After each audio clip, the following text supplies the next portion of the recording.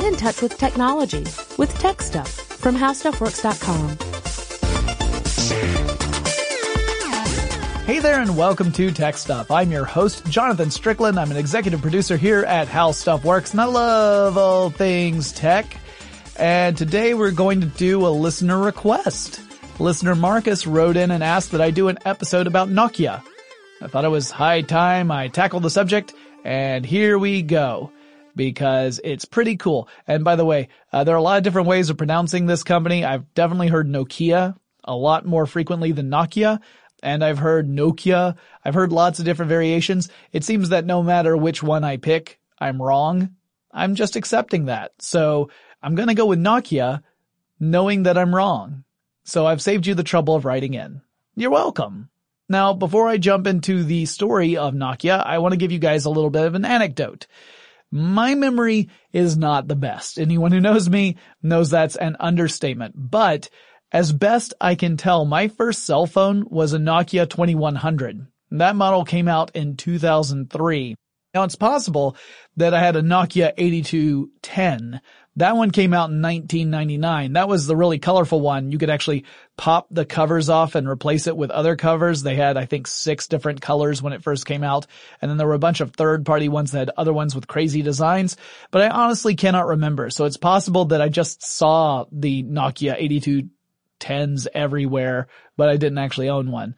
Cell phones had been around in the general consumer population for a few years before I ever got a hold of one. I remember there were classmates of mine in college who had cell phones, and I kept on thinking, why the heck would I want people to be able to reach me whenever and wherever I was? And it took me a few years to break down and get one. And of course now I have separation anxiety if I am not constantly in close proximity to my cell phone. But I never once thought to look into the company that made my first cell phone. I just assumed it was a Japanese company out of sheer ignorance. I thought, oh, it's Nokia. That sounds like it could be a company from Japan, I suppose. And I never really thought anything more of it, which was ridiculous, of course. And again, it was due to my own ignorance. So I did find out eventually that it was a company in Finland many years later. In fact, it might have been after I had started working here at How Stuff Works, which was back in 2008, so quite late in the game, as it were. I just wasn't really paying attention to mobile handset news. And until I did the research for this show, I had just assumed that Nokia was a relatively young company, perhaps with a background that stretched back maybe to the late 80s, maybe mid 80s, and started in electronics, then worked their way to cellular phones. But I was so incredibly wrong. And this, my friends, is the biggest reason that I love my job. I get to learn stuff and push back my own ignorance, which is exciting to me, to actually learn new things and then to share what I've learned. Though I'm sure a lot of you will be familiar with elements of this story that I'm going to tell today. But maybe some of it will come as a surprise to you as well. And I hope you also take delight in that. So our story begins in 1838. Finland, with an engineer named Knut Fredrik Idman, later known as Fredrik Idestam. And I know also I'm going to butcher the pronunciation of these Finnish names, and I apologize profusely for that. Idestam actually took the last name of his uncle, who adopted him. Now, I'm not about to tell you that a Finnish inventor created the cell phone in the mid-19th century in Finland. That would be ridiculous. Because who would he call? But Idestam would become the founder of the company that evolved into Nokia. Idestam followed in the footsteps of his father, who was a mining engineer, and he earned a master's degree in engineering and had planned on applying for employment with the Board of Mines of the Grand Duchy of Finland as a civil servant. Quick history lesson. At this time, Finland was technically part of the Russian Empire, but it was semi-autonomous and got to operate as what was called the Grand Duchy of Finland. Before that, it had been part of Sweden. So the geography and political nature will play into this story quite a bit as well. So it's good to have that basic understanding. While Frederick was pursuing more education in the field of metallurgy in Germany while attending the School of Mines in Freiburg, Saxony, he went on a little field trip and he visited what was called a groundwood mill, which took wood and turned it into the raw materials for paper. So first of all, cool, and second of all, yay, I get to talk about paper mills. Now that might sound weird that I'm actually excited to talk about paper mills, but here's the thing. I grew up around paper mills when I was a little kid, and the smell is memorable because paper mills these days typically use a chemical treatment on the wood pulp to turn it into paper. I should also mention that I grew up also around poultry farms, and the mixture of smells when the wind blew just right of poultry farms and paper mills meant that I had a tough childhood, guys, at least as far as the olfactory system is concerned. Anyway, the paper mill Idestam visited was built to take advantage of the work of two innovators, Friedrich Gottlob Keller and Heinrich Filter. Keller had received a patent in 1846 for his method of making paper from wood fiber mash, and Filter developed this approach to make mass production of paper a possibility. Until then, paper had been made from rags pretty much by hand, and this type of paper, sometimes called cotton paper, has some nice features to it that makes it superior in many ways to wood pulp paper. For example, it takes ink really well, and it's far more durable than wood pulp based paper, but it was a laborious process, and it was hard to make a lot of it in a short amount of time. So here's how the old style paper was made, because I think this is fascinating. And to be fair, there's still paper that's made this way. First, you would take some rags, perhaps from clothing that had been worn out during its usefulness, usually made from something like linen. Later on, cotton became popular, but before the shipments came back from the New World with cotton, linen was the primary type of textile material.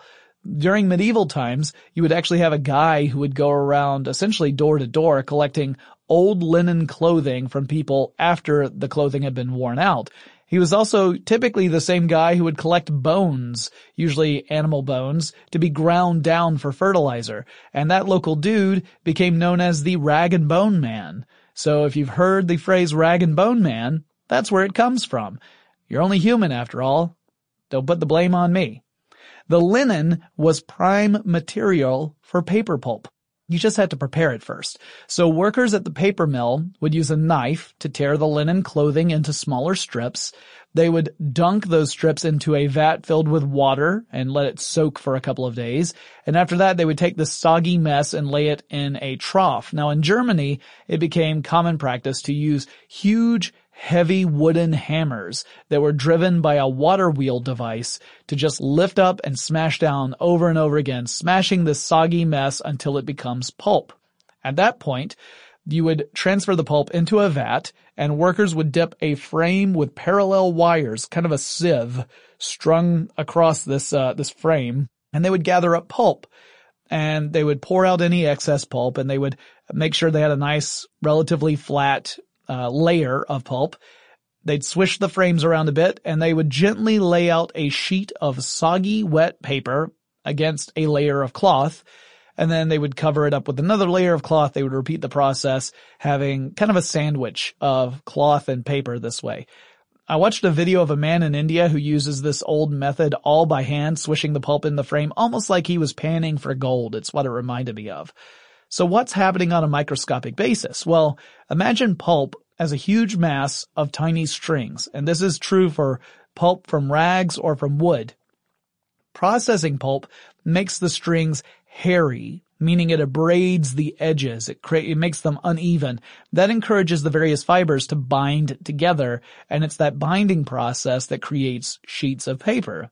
Now let's go back to the medieval paper mill. Now eventually they would move a pile of these soggy sheets that were pressed between layers of cloth over to a press machine. So you've got a flat press and a screw top, and by turning the screw top, it brings the press down and squeezes everything underneath it, right?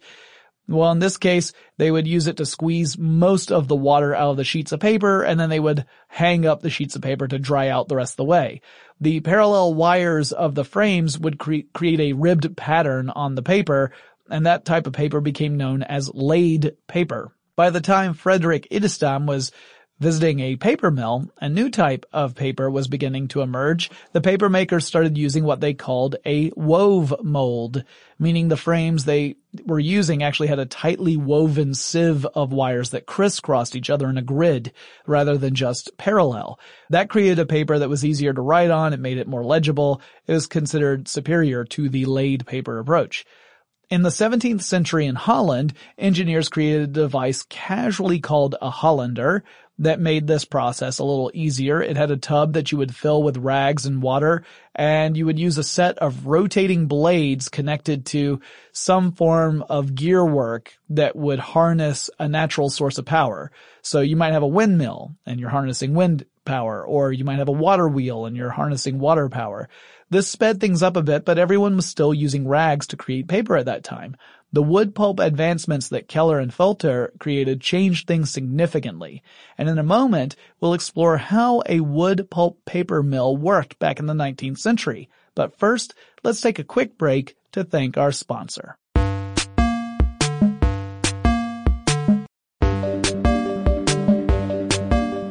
Alright, so how does a wood pulp paper mill work? The earliest wood pulp mills used mechanical force to turn wood into pulp. So you would chop down trees, then you would cut the trees up into small logs called bolts. The bolts would go through grinders made out of stone, typically sandstone, and you would use some form of power to turn these grinders. You would typically have a water wheel, or maybe you would use human or animal power, but more frequently than not, you would use water wheels just because you needed that hydropower to really turn these massive stones. And the grinders would crush the bolts into pulp, which would be soaked and then poured into the paper molds to form sheets of paper. Wood pulp paper was less durable than rag paper, and it didn't take ink quite as well. So before paper makers learned how to treat the wood with various chemicals to improve the quality of paper, it was pretty brittle and had a tendency to turn yellow after just a couple of days, but it did lend itself to mass manufacture in a way that rag paper didn't, and it was relatively cheap to produce. So while it was arguably an inferior paper, it was easier to produce in the quantities that were in demand. This was also a time in history when literacy was on the rise. The Industrial Revolution was giving people an opportunity to have more time to themselves, which they filled with various activities such as reading. Now, Frederick took this newfound knowledge of paper mills back to his homeland of Finland. Finland seemed like the perfect place to establish a wood pulp paper mill. The country had enormous forests and no shortage of fast-flowing rivers, so locating a mill along a river to use the water as a power source and harvesting the lumber from the vast forests seemed like a perfect opportunity. Frederick ordered machines from Germany, designed by Felter himself, to install such a paper mill in his home country. He applied for a permit to operate such a business, and the Finnish Senate approved the permit on May 12, 1865, and Nokia traces back their history to that very day. The mill took time to build and bring up to operational status, but it began producing paper commercially in 1866. Frederick located his first mill in Tampere near the Tamerkoski Rapids, and his venture succeeded where other entrepreneurs in Finland had failed. Felter's technology was proven to be effective. Now, Frederick had to devote as much energy to promoting paper as he did in bringing the technology to Finland. The general consensus was that wood pulp paper just wasn't very good, but Frederick kept at it and experimented with papers made from a collection of rag and wood pulp fibers, so he started combining the two. In 1867 at the Paris exhibition, he brought home the bronze medal after demonstrating his ground wood pulp. Felter's mill received a gold medal, so this was seen as an endorsement that helped propel wood pulp paper into common use. In 1868, Frederick built a second paper mill. This time he chose a location called Nokia, which was built along a river called Nokia. and that river provided a much better source of hydropower. It was just a stronger flowing river. So he formed a partnership with his friend Leo Michelin, or sometimes Leo Mechelin, to create a shared company, and they called it Nokia AB, or AB. AB is what that stands for. Anyway, this was the birth of the Nokia name.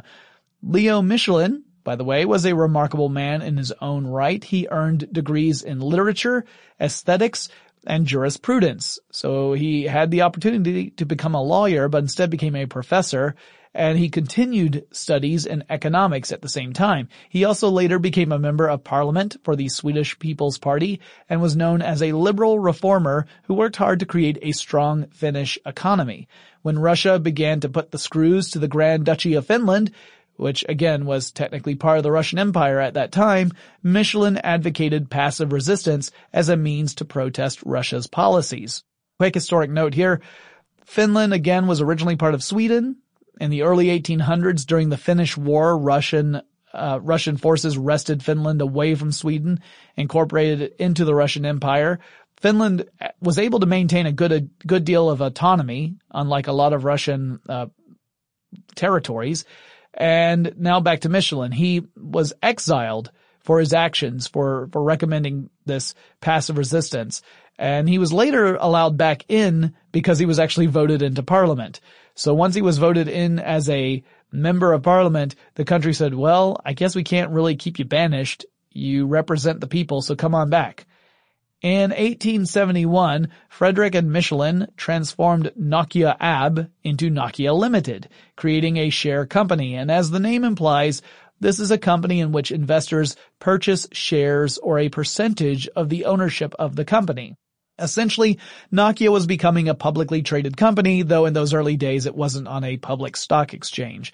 Michelin purchased an estate called Nokia Manor, which included property along the Nokia Rapids, and all of those assets became part of Nokia Limited. So while Michelin made the purchases, he ended up incorporating that as part of the company, and they started having their headquarters in this manor house, and the waterfalls that were adjacent to the manor house were considered part of their property. They actually owned the waterfall.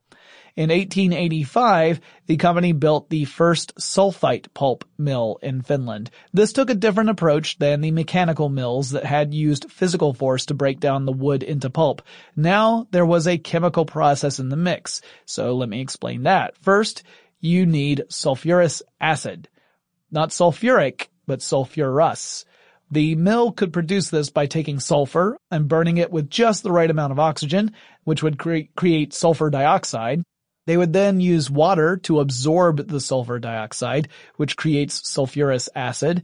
Then you add in some carbonates or hydroxides as counter ions, and you pour this pulping liquid into a double boiler. Now, a double boiler is a device in which you have one container located inside a second container. And around that first container, the inner one, you have water. So you've got second container, you've got water, then you have the first container inside all of that. And you heat up the second container so that it boils the water, and that in turn heats up the first container. And double boilers are common for lots of different things, including cooking. You may have created a double boiler, especially if you were working with something like trying to melt chocolate. Well, you would mix in wood pulp and allow the wood pulp and this mixture, the sulfurous acid mixture, to mush together. The actual device that this stuff was in were called digesters. So you could think of it as digesting this wood pulp for several hours at high temperatures, typically somewhere between 130 and 160 degrees Celsius, or between 266 to 320 degrees Fahrenheit. The pulping liquid extracts a material called lignin from the wood. This is something that provides structural support in the cells inside wood pulp. After its time in the digesters, the treated pulp would be washed to remove the chemicals and the degraded lignin that was leached from this stuff, and the pulp could then be used to create paper or combined with other pulps and then used to create paper. The paper business was progressing well, and Michelin began to urge Frederick that the company should diversify and get into other businesses. He was specifically thinking about creating an electricity power plant because they were right next to this river. He said, this is perfect. We can use the river to help turn a generator and generate electricity. But Frederick was not on the same page. That's a paper pun. And he refused. So he said, not as long as I'm alive. Now, he ended up retiring in 1896, and Michelin would assume the role of Nokia AB's chairman, and he began laying the groundwork for building out an electricity plant, which was ready to go in 1902. All right, so we're in the home stretch for the origin of Nokia to talk a little bit more about what happened in those early days. But before I jump into this last segment, let's take a quick break to thank our sponsor.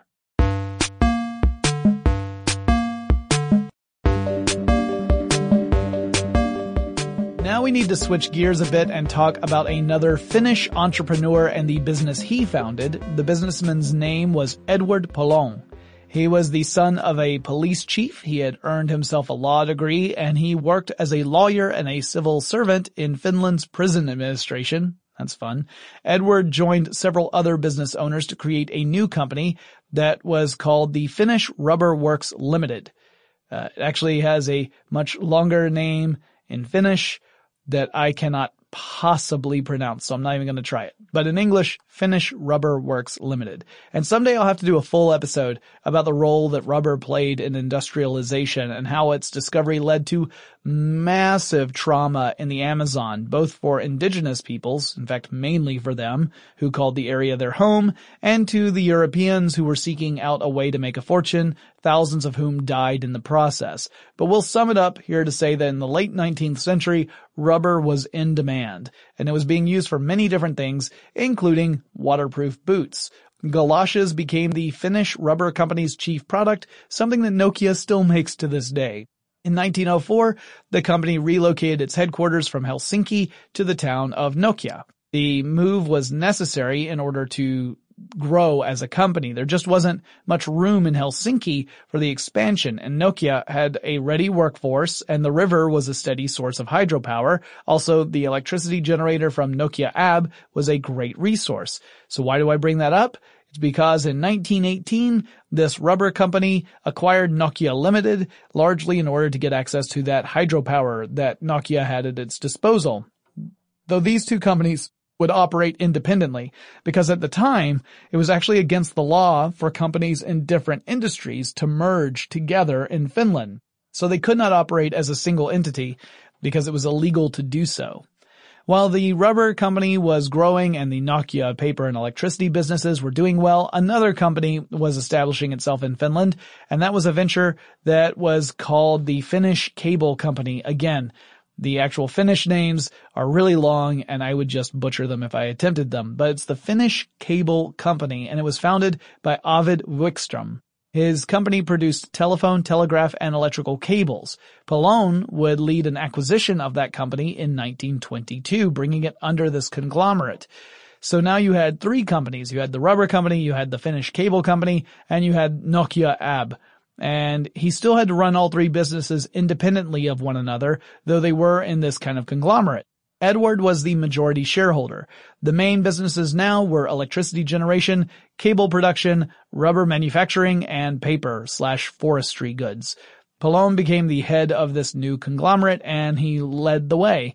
1922 would end up being a big year for lots of reasons, not just because this conglomerate formed. That was also the year that Joseph Stalin established the Union of Soviet Socialist Republic, also known as the Soviet Union or USSR. Finland had previously declared its independence from the Russian Empire back in 1917 after the Grand Duke Nicholas II abdicated his authority as emperor, ending the imperial rule of Russia.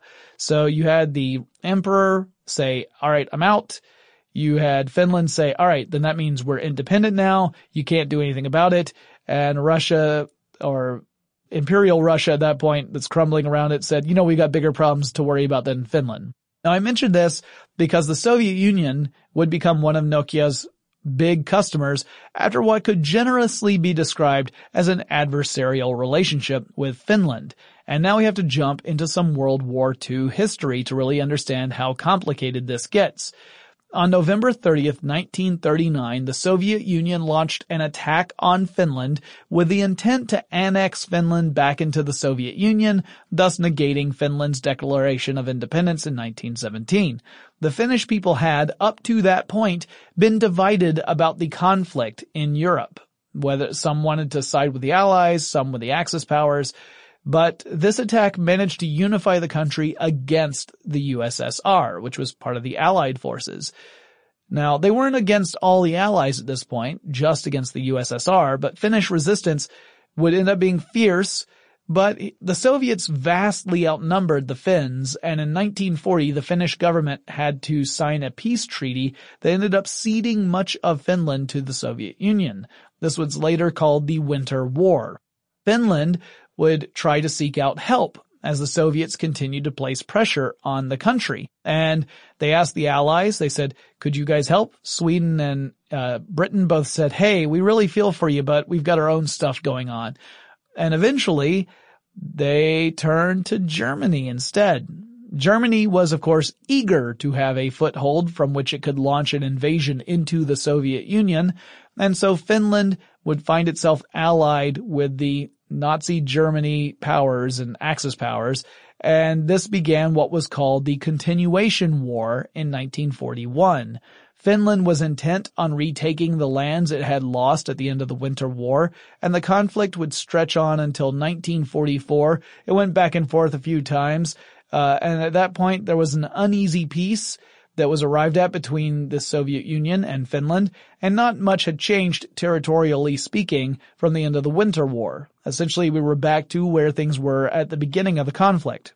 In the fall of 1944, Finland turned against Germany and began fighting in the Lapland War after the Soviet Union applied political and military pressure as codified in the Moscow Armistice. So, Finland was being told by the Soviet Union, you need to put up resistance against Germany. You need to kick out German troops from your country. You need to actually go on the offensive. You need to declare war against Germany. Finland wasn't really keen on this. The leader of Finland at the time was sort of sympathetic to Germany, and there was a reluctance to engage in warfare against a country that had previously been its ally. At the same time, the Soviet Union was saying, if you want this peace to hold, you will do what we say, and we outnumber you, so maybe you should start acting on that. So, Finland officially began attacking German forces on September 28, 1944. In the wake of the war, once World War II was over, Finland was forced to pay reparations to the Soviet Union. Essentially, the Allies said, your actions during the war put you more on the Axis side than the Allied side, and you owe the Soviet Union for all the different attacks you did, even though the Soviet Union technically attacked Finland first. Not all of Finland was suffering due to this relationship with the Soviet Union. For example, Nokia. Nokia's electricity generating business ended up doing quite well. The Soviet Union became one of Nokia's biggest customers, in fact, their primary customer. The Soviet Union would purchase electrical equipment, cables, manufacturing machinery, and more from Nokia. As Nokia began to offer up more products, the Soviet Union began to purchase them. That allowed Nokia to grow rapidly and expand, and that allowed them to pursue a new market, which was electronics. In 1963, Nokia starts making radio telephones, mostly for the Finnish military, some for the Soviet military, and for first responders. This would be still the conglomerate, right? There's not a company yet. It's a conglomerate of companies to dip its toe, the first time that they would dip their toe in an industry that would later define the company.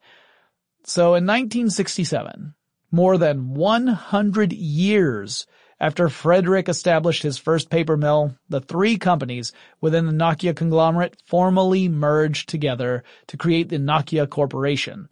The company's businesses included electronics, rubber, cable, and lumber. It was poised to pursue opportunities in several spaces, including consumer electronics. And yet there was still no hint that this company would become a major player in the futuristic technology of portable cellular phones. Now in the next episode, we're going to pick up with the Nokia Corporation and talk about how it forged a pathway in electronics in general and cell phones in particular. We'll also look at how the company ultimately made the decision to divest itself of nearly all of its businesses, including ultimately its mobile device division, which one could argue was the division that gave the company its global reach in the 1990s. In the meantime, if you have suggestions for future episodes of Tech Stuff, whether it's a technology, a company, a personality in tech, maybe there's someone you would like to have on the show as a co-host or someone I should interview, please write me and let me know your thoughts. The address for this show is techstuff@howstuffworks.com, or you can drop me a line on Twitter or Facebook. The handle at both of those is TechStuffHSW. Remember to follow us on Instagram, and remember also that I broadcast this show live on Wednesdays and Fridays at twitch.tv/techstuff. You can just go over there, watch me broadcast and make mistakes all over the place and slowly drive my producer Tari insane. It's a good old time. You can jump into the chat room and you can admonish me for making my producer insane. I go through a lot of producers. Tari's like the fifth one. We'll see how long she lasts. And I'll talk to you again really soon.